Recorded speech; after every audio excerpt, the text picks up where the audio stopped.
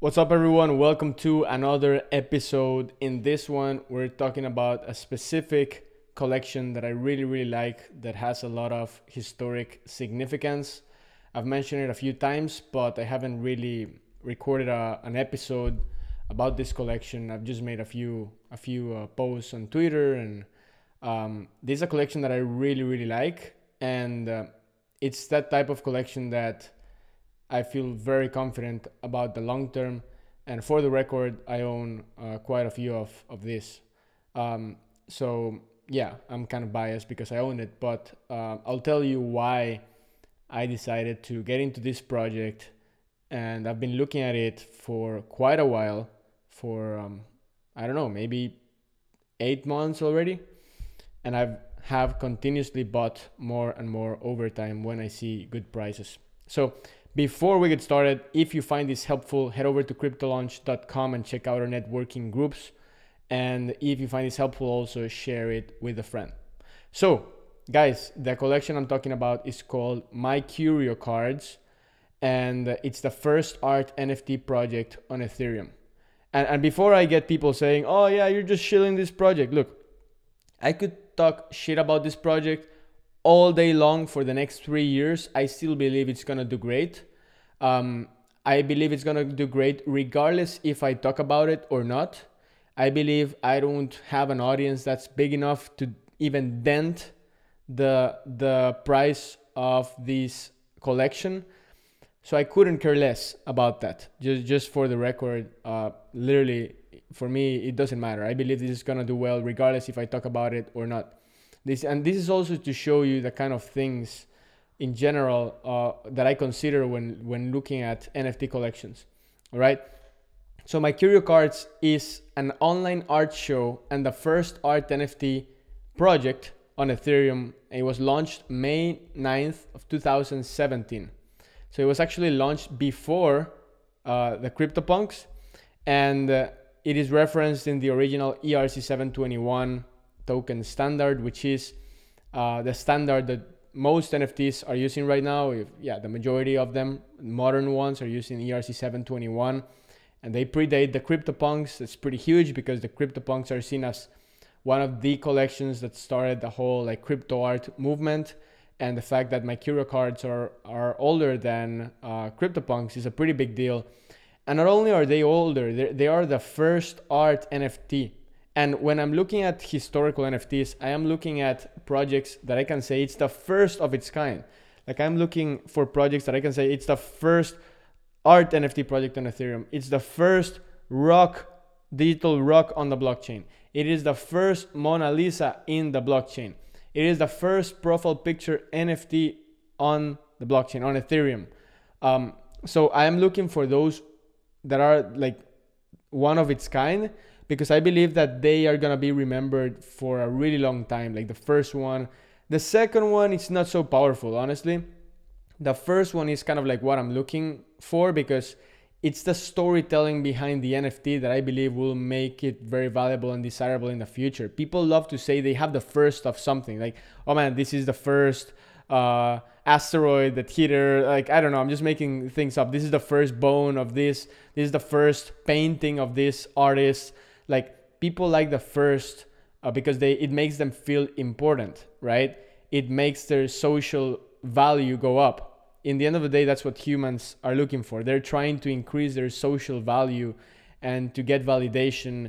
And many times having the first of its kind, it increases your social value because of the story that you can tell your friends or your family members. Or, it's just storytelling is everything, right? Because that's how humans have evolved over time, by storytelling and by communication. So My Curio Cards is the first art NFT project on Ethereum. A bunch of artists came together, 7 artists came together and put this collection together. Some of them created some of the cards, and some others created some others. And just to give some context, My Curio Cards is a series of cards. It's 30 cards in total. Each card has a different design, right? And some of these cards are more scarce than the others. Right. In fact, to tell you the exact numbers, It says each numbered series has a unique artwork and a fixed supply of digital prints, ranging in supply from 111 to 2,000 cards. There are a total of 29,700 cards, but there are estimated that 4,000 are lost or destroyed. This means that we have 30 cards, 30 different designs, but each design has a different supply. So the more scarce ones are like 100, 110, around that range, and then the least scarce ones are like 2,000, right? So obviously the more scarce ones that have a lower supply, they're more expensive. I'm taking a look at floor prices right now. The most expensive one is going for 140 ETH, I believe. I mean, it's like 70 ETH mainly. This is the 140 ETH that I'm seeing is because they're well, let's just say that it's 140 ETH. That's the most expensive one that I'm seeing right now.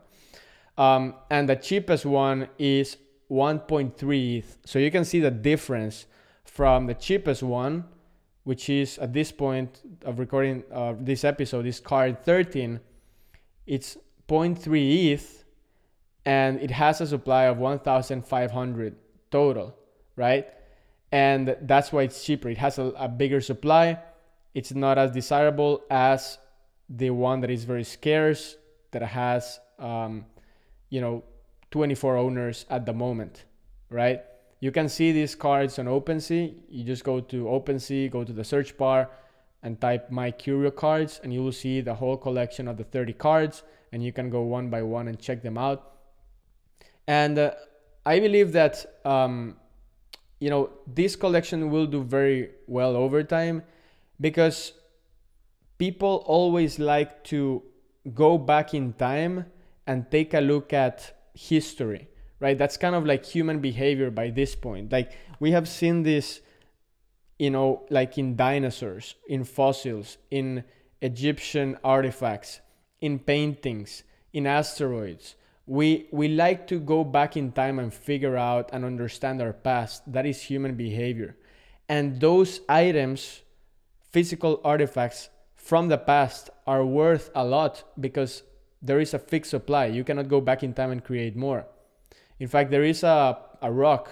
There was an asteroid, I believe, a piece of like a rock, a black diamond or something like that, that it was sold recently for like $3 million, something like that, or more. It was a bunch of money. But it's because it was like 2 billion years old, something. It was a freaking rock, right? And these things have value, right? It's what is the value of these things? Well, is the story, is the history.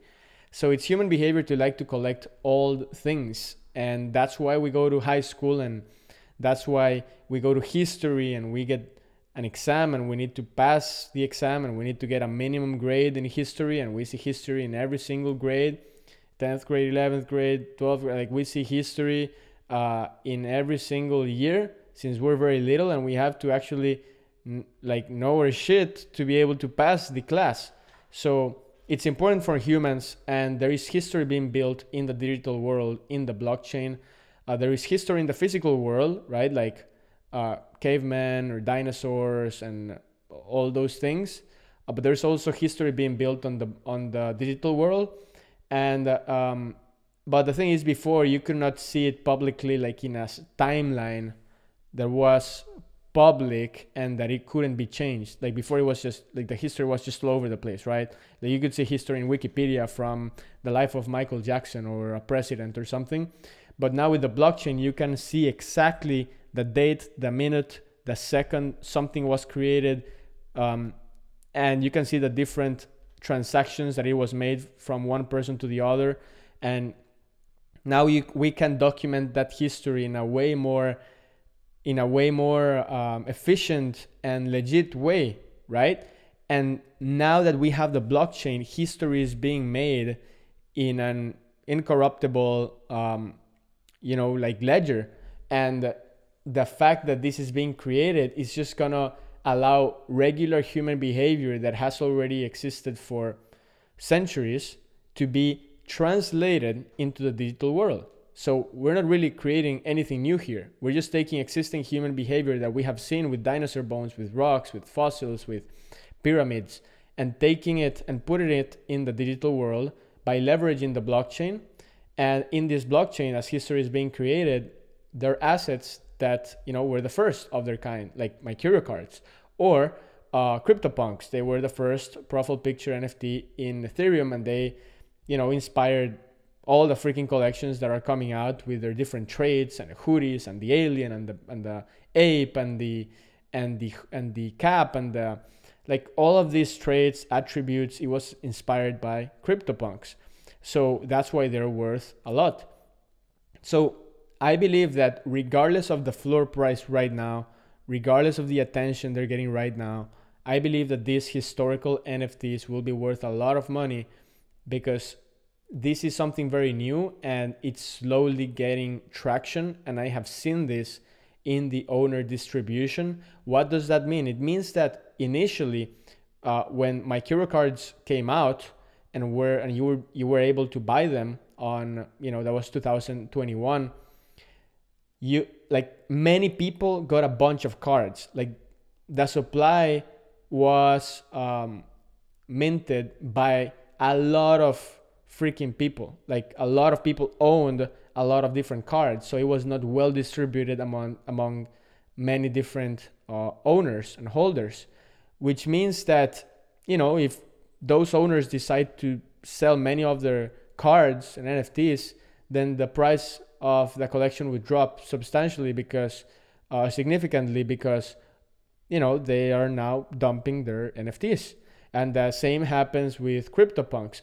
Tons of people, not tons of people, I mean a handful of people, minted a lot of the CryptoPunks.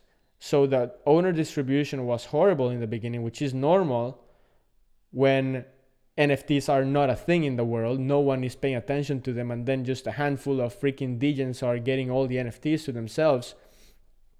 But over time, what happens? The owner distribution starts getting better and better, and more people buy them and more people buy them. The owner distribution for Mercurial cards has been improving a lot. The owner distribution for CryptoPunks improving a lot. The owner distribution for Rare Pepes improving a lot. The owner distribution for all these historical NFTs is improving a lot. And some people go and compare something like Bored Ape Yacht Club with CryptoPunks and the owner distribution. They're like, Bored Ape Yacht Club has a better distribution than CryptoPunks. Of course, it has a better distribution because it's a newer project. It was launched in 2021 when there were more people willing to mint this project. And the CryptoPunks were launched in a time where no one was willing to mint these projects, right? That's why the owner distribution is different. And some people have freaking 50 punks and they're not willing to sell anything, and they got them back in 2017. So a metric that I see, coming back to Mercurial cards, of how a project is doing over time, is a historical project, is the owner distribution. It allows me to see that more people are getting different people are getting their hands on this NFT. And while the floor price stays the same, it means we have the cards distributed amongst more people, which is eventually going to rise the value of the cards, because it means that there is no like one single person that owns all the supply and that can just dump everything on the market. So that's something that is improving for sure. Some more information about Mercurial cards. So I said 30 cards, 7 different artists. Each card has a fixed supply ranging from 111 to 2,000 cards. There are 29,700 cards, 4,000 lost or destroyed. So around the total supply is more like 25,000. And all cards were created in 2017. You cannot create more cards. And purchasing the initial artwork was directly from the smart contract, which is pretty cool. And this has something, the Mercurial cards has something pretty cool, which is that the artwork's IPFS hash, right? So the image, a unique fingerprint used for decentralized storage, right? That's what it means. IPFS is a way to store data in a decentralized way. It was embedded into the smart contract. So what happens with many NFTs is that, okay, you buy the NFT, you get the token, you have it in your wallet, but the image attached to that NFT is on a centralized server, on a company server. So if their server goes down, you still have the token in your wallet, but the image won't show up. So they were one of the first collections that actually implemented embedding the IPFS hash, which is how the image is stored, into the smart contract. And I think that's really, really cool. And yeah, that's pretty much kind of like the story. Different group of artists coming together and displaying their art. Now, another thing, like, why is this so significant? Like, why is this actually very powerful? The fact that it's the first art NFT project on Ethereum is because this was the first project where artists that were not getting paid anything for their art, or very little for their physical art, said, why don't we sell our stuff in the internet? Like, in a way that it cannot, like, people can have real ownership of the art, but in a digital way. And they couldn't do it before, because before, like, you could right click, save the image and save it on your computer, and everyone had the same image, right? And you could not go and say, oh, I have the original one. No, everyone had the copy. So they said, why don't we sell our art in the internet with the blockchain? And that inspired the whole movement of artists selling art in the blockchain with NFTs. And that is literally what started everything, right? You think about it. When people say NFT, think about NFTs. Oh, artists making money selling their art. Oh, pixelated art. Oh, 3D art. Oh, GIFs, videos. Like, all of this is art. Beeple, art. People think about NFTs as art, when in fact art is just the tip of the iceberg, one of the smallest use cases of NFTs in the future. It's going to be one of the smallest use cases.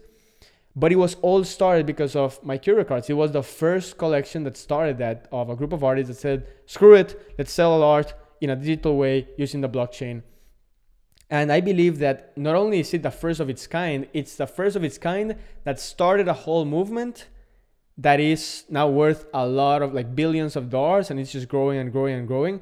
And it started a whole movement, which then is becoming into a different thing, because they inspired this movement of artists selling their art online, getting paid a lot more than in the real world. But then that is being converted into ticketing, into music, into utility, like all kinds of use cases for NFTs. So I believe that in 30 years, people will look back in time and be like, which were the first collections? Not even 30 years, honestly, like 5-10 years. People will look back into the first collections, and they will want that, because many of these people with big pockets, they have a collector's mindset, a collector's mentality. So that's why I like to collect historical NFTs, the first of their kind. My Curio Cards are the first of their kind. There is nothing like My Curio Cards, nothing that started the movement. And honestly, it's one of the few NFTs that have this much significance that are still at a low price. I believe that the price is low because there are 25,000 cards, and because everyone's chasing the shiny object of the newest NFT to get rich quick. And few people are actually taking a look at these historical collections, which will just gradually continue gaining value over time because of what I said of the historical significance. And you can get a Curio for 0.3 ETH right now, which is like $1,000, $1,100 or so. And then it goes from there, different cards. The other ones are 0.4, 0.5, 0.7, 1 ETH, 1.5, 2 ETH. I mean, you have literally cards for every single budget. The most significant, like in my opinion, the most significant card, like one of the ones that people like the most is Apple's, which is card number 1, because it's the first of the first. It's the first card of the first art NFT project in Ethereum, right? And that's why the price is 3.5 ETH. There are some other cards that are more expensive than Apple's, even if Apple's was the first one. And the reason is because their supply is way lower, right? So even if they are not as significant, they have a higher floor. They're more expensive because they have a lower supply. But Apple's is the first card. I think it is an absolute grail. And I believe that as people start to realize that, I mean, right now making money in NFTs is like and especially last year, it's like easy. Technically, like it's fairly easy if you get into a mint and the floor goes up and you make money, okay? But there's gonna be a point, like in every industry, where it doesn't get that easy. Like I was in e-commerce drop shipping, it was so easy to make money, then it became harder. In affiliate marketing, easy, then became harder. Consulting, easy, then harder. Like it's always the same. And you will always be able to make money in the industries, but it gets harder.